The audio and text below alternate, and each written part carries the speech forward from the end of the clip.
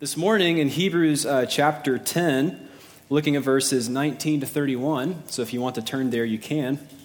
And I know that just last week, Scott was preaching from chapter 8. And so if it feels like a large leap to go from chapter 8 to the end of chapter 10, it is. It is quite a large leap. But what you will see, I think, is that chapters 9 and 10 are really trying to reiterate one theological point, and that is that Jesus is the fulfillment of the Old Testament sacrificial system, of the Old Testament priesthood, even of the Old Testament temple. And all of that kind of comes to a conclusion in our text today, where Paul, the author of Hebrews, could be Paul, but maybe not, is trying to land the plane. Actually, they think Hebrews was a sermon. And so in chapter 10, verses 19 to 31, he's kind of touching the wheels down here with what this means for us. So let's read together Hebrews chapter 10, starting in verse 19. Therefore, brothers, since we have confidence to enter the holy places by the blood of Jesus, by the new and living way that he opened for us through the curtain, that is, through his flesh, and since we have a great priest over the house of God, let us draw near with a true heart and full assurance of faith, with our hearts sprinkled clean from an evil conscience and our bodies washed with pure water. Let us hold fast the confession of our hope without wavering, for he who promised is faithful. And let us consider how to stir up one another to love and good works, not neglecting to meet together, as is the habit of some, but encouraging one another, and all the more as you see the day drawing near. For if we go on sinning deliberately after receiving the knowledge of the truth, there no longer remains a sacrifice for sins, but a fearful expectation of judgment and a fury of fire that will consume the adversaries. Anyone who has set aside the law of Moses dies without mercy on the evidence of 2 or 3 witnesses. How much worse punishment, do you think, will be deserved by the one who has trampled underfoot the Son of God and has profaned the blood of the covenant by which he was sanctified and has outraged the Spirit of grace? For we know him who said, "Vengeance is mine, I will repay," and again, "The Lord will judge his people." It is a fearful thing to fall into the hands of the living God. This is the word of the Lord. Thanks be to God. I'd like to start with a story from what I call my BM days, the before Marguerite days. And I know that BM is already an acronym for something else, but the meaning is about the same. My life was crappier without you, Margaret. So I was a sophomore in college. I was working in the Academic Resource Center, the ARC as we called it, and I was a writing tutor, and I basically spent my days teaching jocks and delinquents and other barbarians, how to spell and properly punctuate their papers, because nerds need a paycheck too. And one day, my equally nerdy friend James and I were sitting on the couches, and in walked 2 pretty girls. And now this never happened. James looked at me and said, "Hunter, look, 2 pretty girls." And then, even more bizarre, they started walking towards us. And I said, "James, they're walking towards us, 2 pretty girls." And that had never happened before and hasn't happened since. But they come up to us and they start talking to us. And in my memory, it's like that scene in the Lego movie where Emmett is meeting Wildstyle for the first time. And they're just saying, blah, blah, blah. And I sort of, in a daze. And they're asking me some sort of question, to which I say yes. And then they hand me a clipboard with a sheet of paper, and I sign it. And I suddenly snap back to reality when they say to me, "Great, well, your appointment is at 10 a.m. on Wednesday. We'll see you there." I had just signed up to donate my blood at a blood drive. And that was something I had never done before because I don't like needles. And I was not excited to do it. But an elephant is faithful 100%. And so I went to my appointment. They had a bus parked on the campus, the blood bus. And I go up the stairs of the bus, and they sit you in this little room, which is a generous term because it was about the size of a car seat.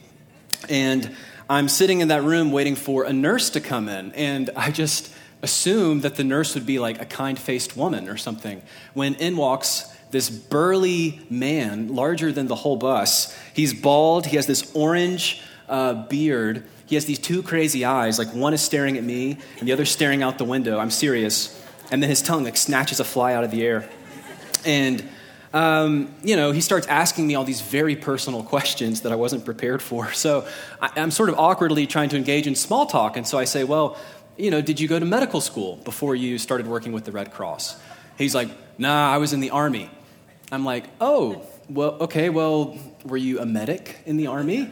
He's like, no, I was a tank driver. A tank driver. So this made me feel really calm.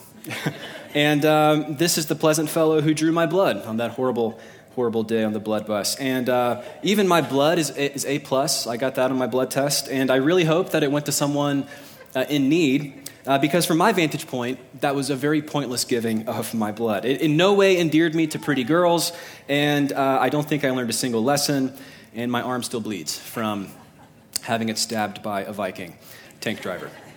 Now, I think about this story often because the Bible is actually full of references to blood, Hebrews especially, but even in our worship services. Think of how often we sing about the blood of Christ, and somehow the blood of Christ washes away the stain of sin whiter than snow. If you were uninitiated to Christianity, you might think this is pretty weird. Like, why all this talk about blood? And this is what the author of Hebrews is trying to make clear in chapters 9 to 10. He's saying the blood of animals, all of these sacrifices, could never deal with the problem of human sin. Only the blood of Jesus, only the blood of God could do that. And so, to be serious for a moment, the blood of Christ is completely different from my blood and your blood. You see, Christ giving his blood was not pointless. It was purposeful. What Jesus did through his blood is he did something that he accomplished something by giving his blood. His blood is powerful. We even just sang this in the song just a moment ago. Thank you for your death and resurrection. Thank you for the power of your blood. So the blood of Jesus was powerful to effect something, to change something on our behalf, to bring us salvation, the gospel, this good news that we talk about so often. The writer of Hebrews says it beautifully this way: he's opened a new and living way to God. And if we want to understand this new and living way, we will have to see that it's about three things: a heavenly reality, a heartfelt response, and a humbling reminder. Heavenly reality, heartfelt response, humbling reminder. And so the first point is this: Jesus' blood ushers in a heavenly reality for us. Jesus did not die a symbolic death. He didn't die to just show us something. He died to do something. His blood was shed to do something. And it tells us in verse 19 what it was. It says, "Therefore, brothers, we have confidence to enter the holy places by the blood of Jesus, by the new and living way that he opened for us through the curtain, that is, through his flesh. We have a great high priest." So these short verses are basically summarizing the argument in the book of Hebrews up until this point, especially chapters 9 to 10, and showing us that Jesus fulfilled everything that the priesthood, that the sacrificial system, even that the temple and the tabernacle in the Old Testament was pointing to. And let me try to explain it to you like this. The Garden of Eden was not just a garden, but it was also a temple. Adam and Eve were not just the first man and woman, they were the first priests. What I mean is, they were there to administer God's rule. They were the first king and queen, you might say, but they were also priests. What they were intended to do was to mediate God's presence, his blessing to the entire created order. And when God made them, it says he put them in the garden to work it and to keep it, or to work it and to guard it. And what's interesting is Moses wrote the book of Genesis. He also wrote the book of Numbers. And later in Numbers, when Moses is describing the job description of a priest, what he says is they are to work and to keep the tabernacle. The same two verbs, work and guard, work and keep. In fact, the more you dig down into this theme, what you will see is that Adam and Eve are priests in a temple in the Garden of Eden. We know this even by the very garments that the high priest would wear. In Exodus, after the Ten Commandments in the second half of that book, God commands them to make holy garments for Aaron, who is the high priest at that time. And it was something that he would wear as the high priest and all high priests after him. And you know that the tabernacle and later the temple was two rooms. The first room, the bigger room, was called the holy place, and the second room was called the most holy place. And in the most holy place, there was the Ark of the Covenant. And there, only one time every year, the high priest, and he only, could go into that most holy place. And as he did, he wore these holy garments. And the holy garments, we're told, are made of a golden ephod with onyx stones on the shoulders.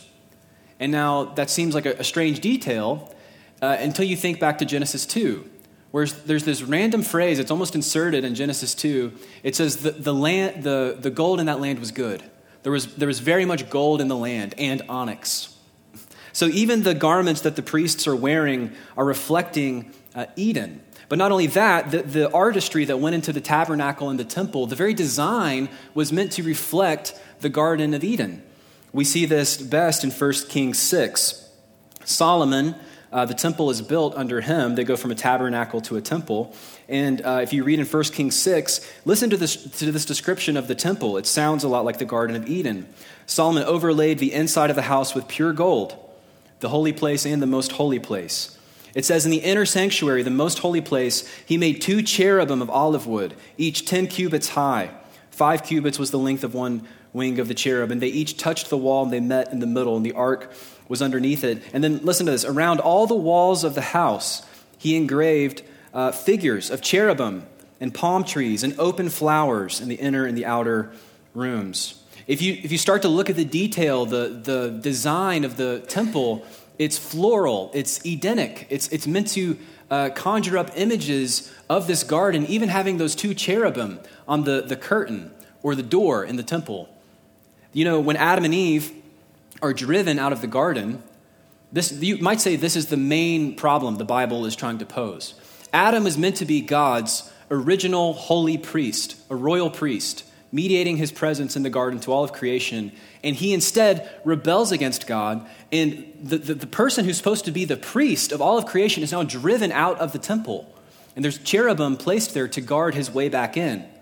And they're driven east of Eden, and the temple is oriented to the east, so that when the high priests and the regular priests would come in and do these sacrifices, they're literally retracing the steps to get back into the presence of God. And these cherubim that are guarding the way to the garden and on the curtain and on the door of the temple, cherubs are not naked, chubby toddlers. Did you know that they're like terrifying monsters? We don't know exactly what they looked like because the Bible doesn't tell us, but we know from other cultures in the ancient Near East that cherubim were thought of as these creatures with lion bodies and human faces and giant wings.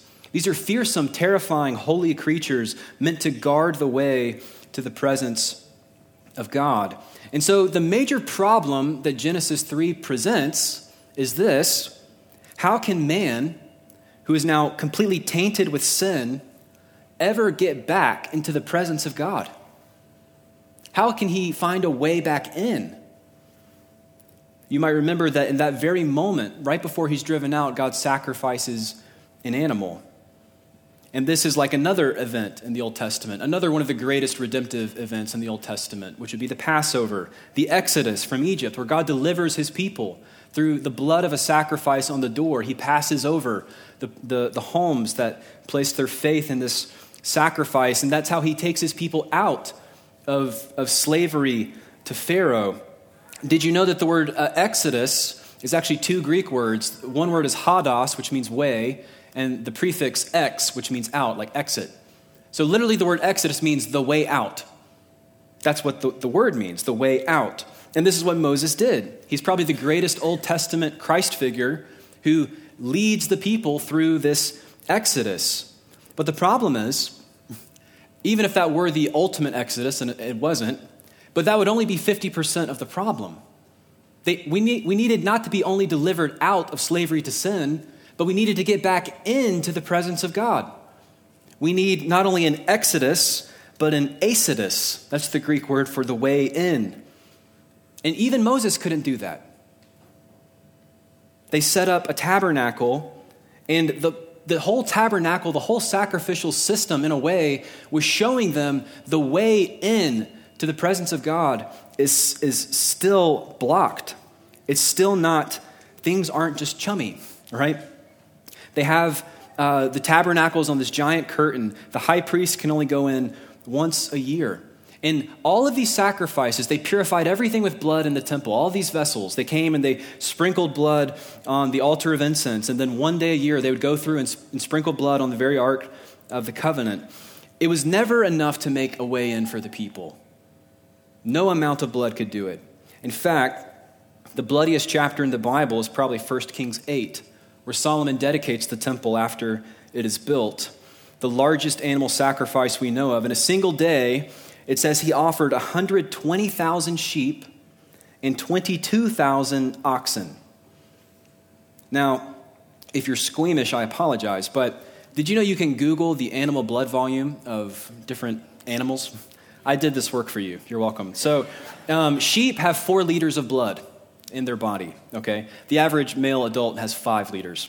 So just think about that. Anyway, cattle have around 30 liters, and I'm sure oxen would be higher, but I couldn't find that one. So let's just say 4 liters for a sheep and 30 liters for an oxen, okay? So that would be 120,000 sheep and 22,000 oxen.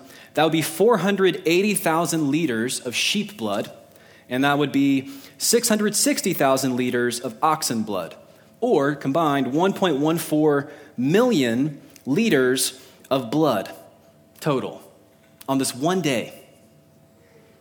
Now, that would be 301,156 gallons. And to try to paint a picture for you, have you seen these tank trucks? They're like semi-trucks or tractor trailers, and they have those large tanks on the back, the full ones. Those hold around 10,000 gallons. So it would be about 30 of those filled with blood. Or one more, if you've been to downtown Gilbert, that historic water tower holds about 50,000 gallons of water. So 1.14 million liters would fill that over 6 times. Just think of all this blood being shed. Think if you were there for that moment. You would have to think to yourself, surely this will do it. If there was ever a sacrifice that was going to usher us back into the presence of God, wouldn't this do it? And the answer was no. Oceans and oceans of animal blood spilled made us no closer to the presence of God. Think of not only all the blood shed on that day, but across all the centuries of the Jewish people sacrificing. Hebrews 9:22 says this, without the shedding of blood, there is no forgiveness of sins.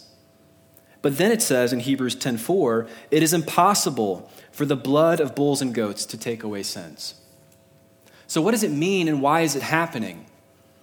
Well, the whole point of the animal sacrifice, of the sacrificial system, Hebrews calls it a copy of the heavenly reality. It's there to illustrate a theological lesson. It says in Leviticus that the life is in the blood. So every time you sinned and you took an animal to sacrifice, you would know at least 3 things maybe. You would know, 1, that your sins against God deserve death. This animal's life is being ended in your place. You would know that death is the penalty for your sin, and you would know that God has graciously given you a substitute.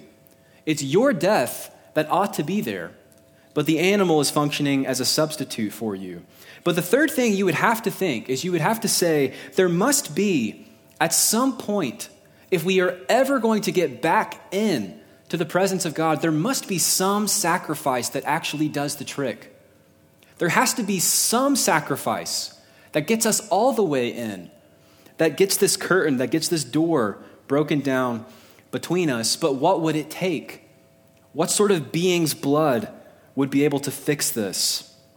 And Hebrews 9:23-26 gives the answer. It says this in Hebrews 9:23. It says, thus it was necessary for the copies of the heavenly things to be purified with these rites, but the heavenly things themselves with better sacrifices than these. For Christ has entered not into holy places made with hands, which are copies of the true things, but into heaven itself, now to appear in the presence of God on our behalf. Nor was it to offer himself repeatedly, as the high priest enters the holy place every year with blood not his own, for then he would have to have suffered repeatedly. But as it is, Christ has appeared once for all at the end of the ages to put away sin by the sacrifice of himself. Jesus is not only the ultimate priest, he's the ultimate sacrifice.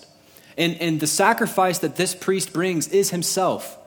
And he brings it not only into the most holy place, the copy on earth, he takes it into the heavenly holy place, the reality of which the whole temple, the whole sacrificial system is just a pencil drawing. It's just a sketch. It's just an outline. Jesus goes to the very presence of God. Hebrews 10 says, all of these things in the Old Testament were but a shadow of the good things to come. They weren't the true form of the reality, but Jesus is the true form. He is the true sacrifice. And what he did with his blood is he opened a way for us. This is what it says. It says, he opened for us a new and living way to enter the holy places through the curtain, that is, through his flesh.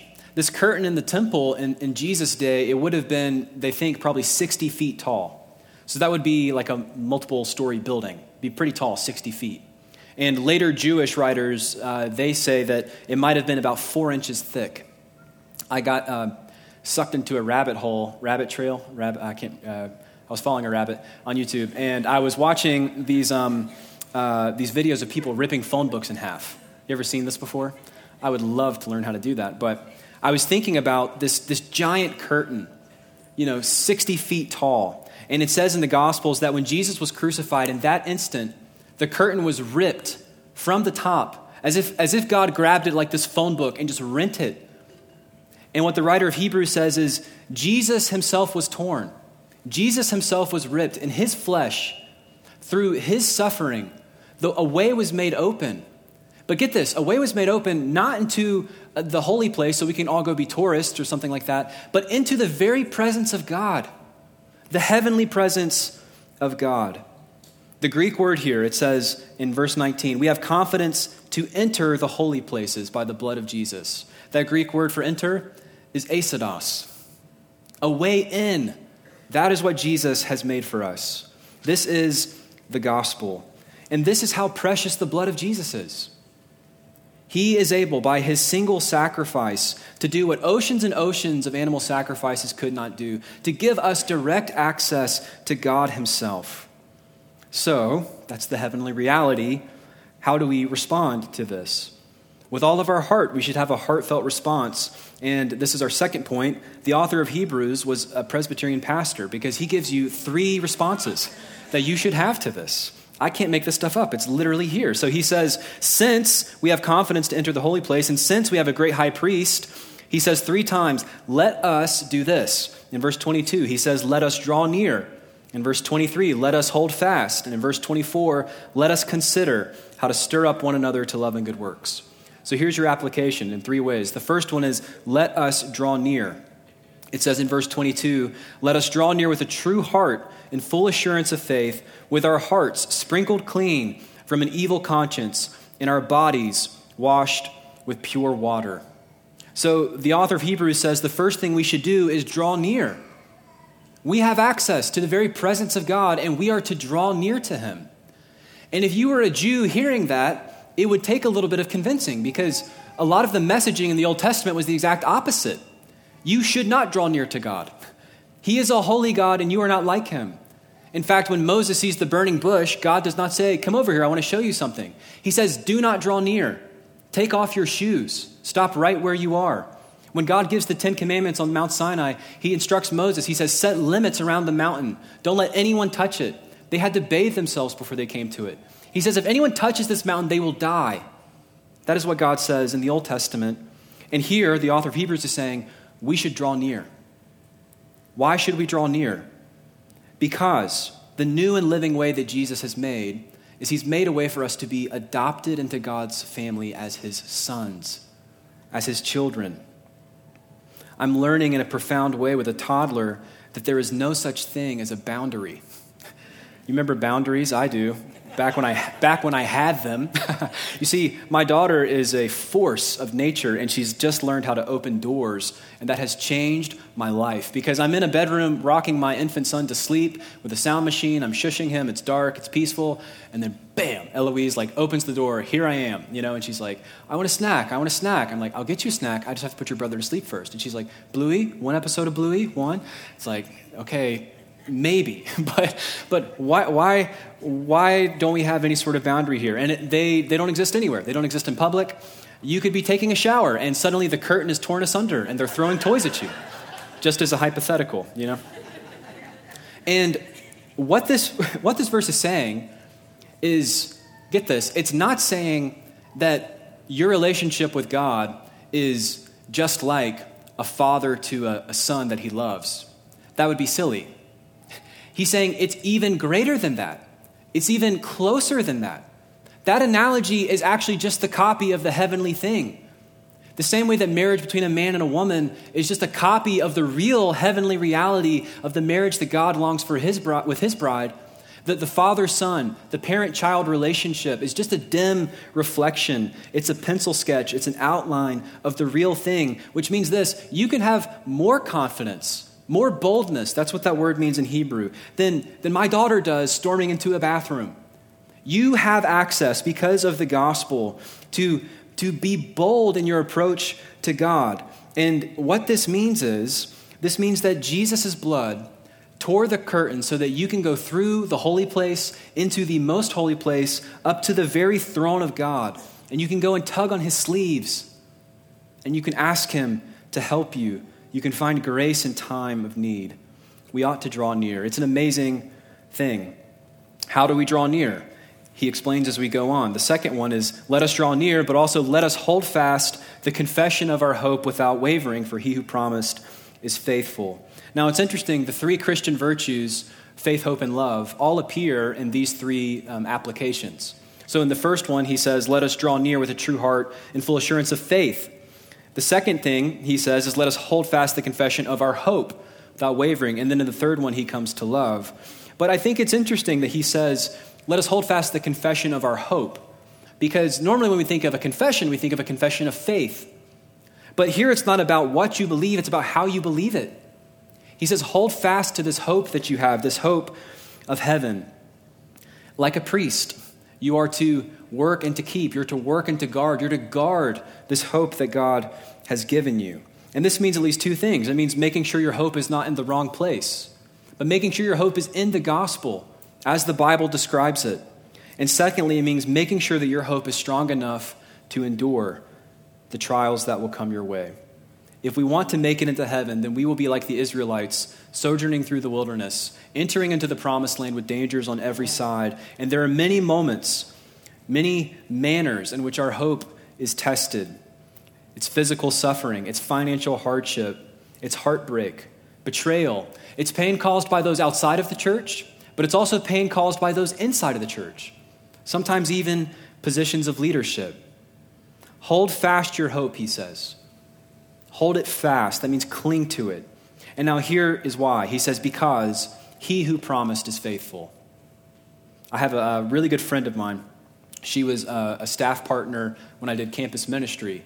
And we were in the trenches together, sharing the gospel on this campus and making disciples. And a dear friend of not only me, but of Marguerite. And she had moved to a different campus in a different state, had a very bad experience under the leadership there. And she, by her own profession, is in this process of deconstructing her faith. And maybe you've heard that terminology. When people are deconstructing their faith, they grew up in the church. They might have had a vibrant faith, it seems. But then they get to this point where suddenly she used these words. She said, it's like there was this thing built of Legos, and it's just smashed on the floor, and I see all the pieces, and I know what it used to be, but I don't know how to put it back together again. I don't even know if I want to put it back together again. And it's heartbreaking, and I've prayed with her, and I've cried with her, and we've had multiple conversations about it. And I remember this, after several conversations, when I felt like I had the access to ask her this, I said, look, I know what you think about Christianity. I know what you think about the church. I know what you think about the campus ministry or whatever, but what do you think about Jesus? What do you think about him? Has that changed? And it gave her something to think about. I mean, she didn't repent and come back to church in that moment, but it was funny. She had nothing to say against Jesus. And the writer of Hebrews is trying to make sure that you ground your hope in the right thing. Hold fast. Why? Because he who promised is faithful. Churches will let you down. Parents will let you down. Pastors will let you down. Jesus never will. Let's hold fast our hope for him. Let's draw near. Let's hold fast our hope. But finally, let's consider how to stir up one another to love and to good works, not neglecting to meet together, as is the habit of some, but encouraging one another, and all the more as you see the day drawing near. So we draw near by faith, we persevere by hope, and we stir up one another to love. Now, this is an interesting word. It's kind of a fun word, that phrase, stir up one another. It's actually a noun in Greek, and it only occurs one other time in the New Testament. It's in Acts chapter 15, verse 39, where Paul, who's a missionary, is talking with Barnabas, another missionary, and they have this sharp disagreement over whether or not John Mark should come with them. And the same word that means stir up here in Hebrews means sharp disagreement in Acts 15:39. So what's going on here? You kind of love to find things like this. There's a verbal form of that same word in two other places. In Acts 17, it says Paul he's in Athens. And it says, his spirit was provoked within him as he saw that the city was full of idols, provoked. Or, this one's interesting, in 1 Corinthians 13, the chapter on love you may have heard, it says this, love does not insist on its own way. It is not irritable. It's the same root as this word that we're talking about, to stir up, to provoke, to irritate. Literally, it's like he's saying, like, piss each other off, to do good works and to love. It's a shocking thing to say. My mom watched the first service and said, please don't say piss off in the second service. She said, I hate that word. And I said, I'm totally going to say it. To irritate her, no, I'm just kidding. But you get the idea. This is a word that's like, why would you choose that word? Why not just say motivate each other to love and good works? It made me think of The Last Dance and Michael Jordan and how he was famous for irritating and provoking his teammates. They interview these people, and it's like they've got PTSD from playing with him because he was so violent. He even punched Steve Kerr in the face one time. He's the coach of the Warriors right now. But so anyway, they're interviewing all of these people about playing with Michael, and then they finally ask him, why were you like this? And here's what Michael Jordan says. He says, my mentality was to go out there and win at any cost.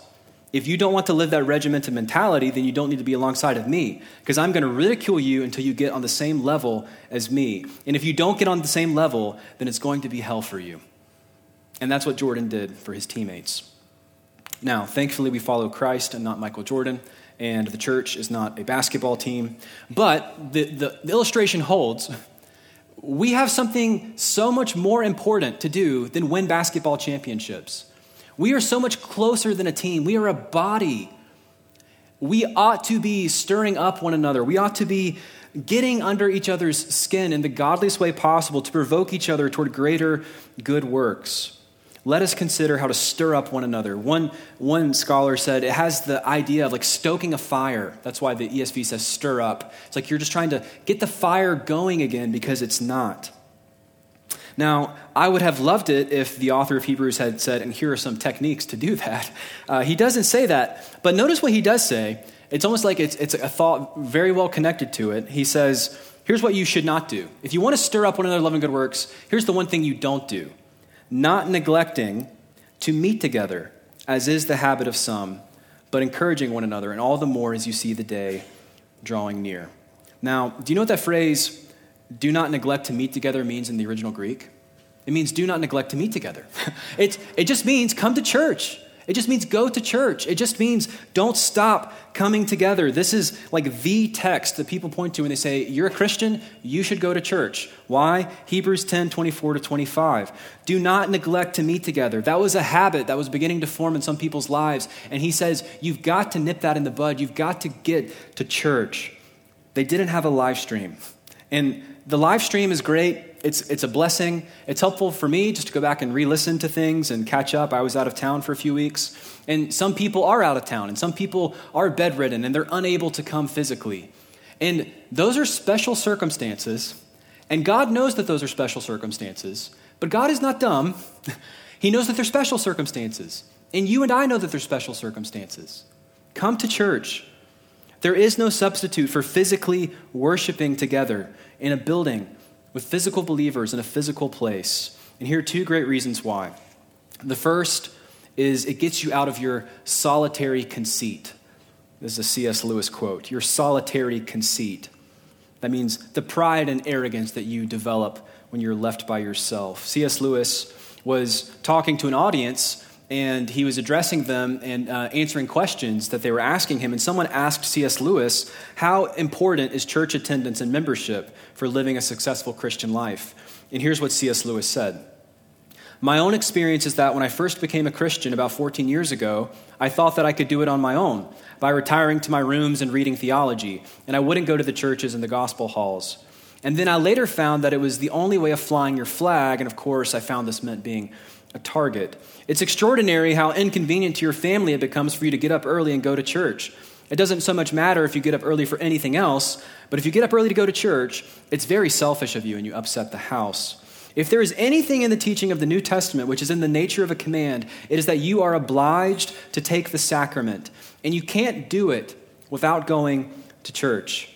I disliked very much their hymns, which I considered to be fifth-rate poems set to sixth-rate music. But as I went on, I saw the great merit of it. I came up against different people of quite different outlooks and different education. And then gradually, my conceit just began peeling off. I realized that the hymns, which were just sixth-rate music, were nevertheless being sung with devotion and benefit by an old saint in elastic side boots in the opposite pew. And then you realize you aren't worthy to clean those boots. It gets you out of your solitary conceit. You see, what a church is intended to give you something different than what you want. What if God knows what you need and it's not just what you prefer? We ought to come to church. We ought to draw near with faith. We ought to draw near thinking that God himself has orchestrated the pieces, that God himself has chosen the text, that God himself has chosen the readings and the calls and the response and even the songs. And our music here is way better than fifth and sixth rate. It's awesome. So that's not a great excuse. God wants you to come to church to speak to you. This is his house. We are his temple. It gets you out of your solitary conceit. But second, and maybe more importantly, the verse says that we are to stir up one another and encourage one another to love and good works. Your job as a Christian is to provoke other people to more love and to more good works. How do you do that from your living room? How do you do that if you're not part of a body? We call it authentic community here at New Valley. And part of being an authentic community is just this. You're living life with people. You're worshiping together. This is a critical part of the heartfelt response to the gospel. And there are some profound reasons why people stop coming to church. I am aware. There are people who have immense physical suffering. There are people who have church hurt, who don't know if they can trust a pastor anymore. And there are even people with little kids. And I have great empathy now for people with little kids because it's like, especially moms, I'm like, sometimes you just show up, you just walk in the room, you walk out, you nurse your kid, and then you drive home. It's like, why did you do that? Because in God's mysterious way, he is still ministering to you. You're digesting food, you're breathing oxygen, even if you're not aware. Come to church. The heartfelt response to this heavenly reality. He ends with a humbling reminder, and it's not a long point, it's just a conclusion. But in this last paragraph, he says, why? Why should we take all of this so serious? It balances, in a way, this fact that we can go up and tug on the shirt of God.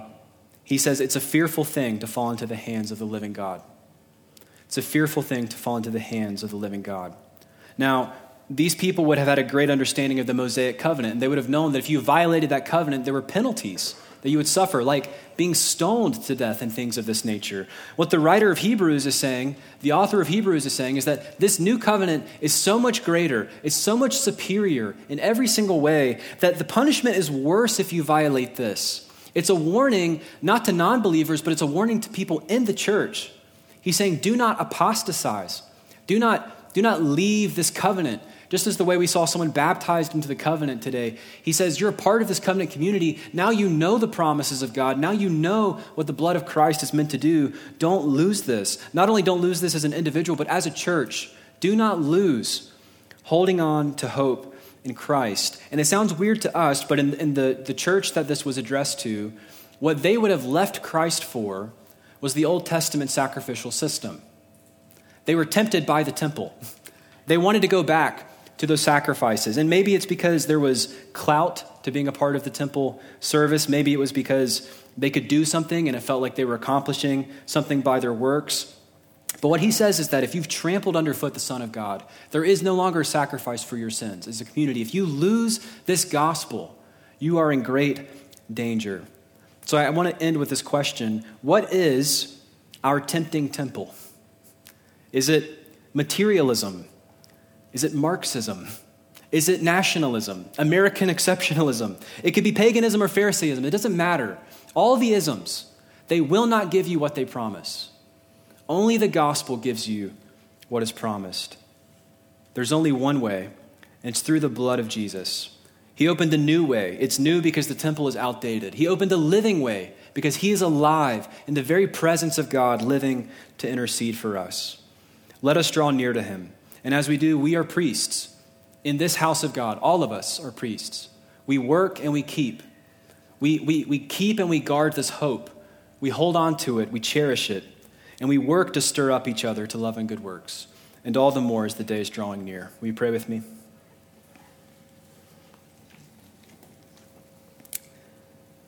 God, we thank you for the amazing privilege that we can come into your presence. God, we can come boldly and with confidence like little children. You don't shoo us away, but you welcome us into your arms. And we pray in this moment, God, that we would be able, just by the power of your Spirit, to grasp for a minute as we worship and as we take the Lord's Supper, that we could grasp the heavenly reality of this privilege. I pray, God, if anyone here does not know you and doesn't know this wonderful privilege, I pray that they would see that you are the way. Through your flesh, through the curtain that was torn in your body, you opened a new and living way. And God, for all of us, believer or not, God, would we be able to sing in a way that is worthy and commendable of this great reality. In your holy name, amen.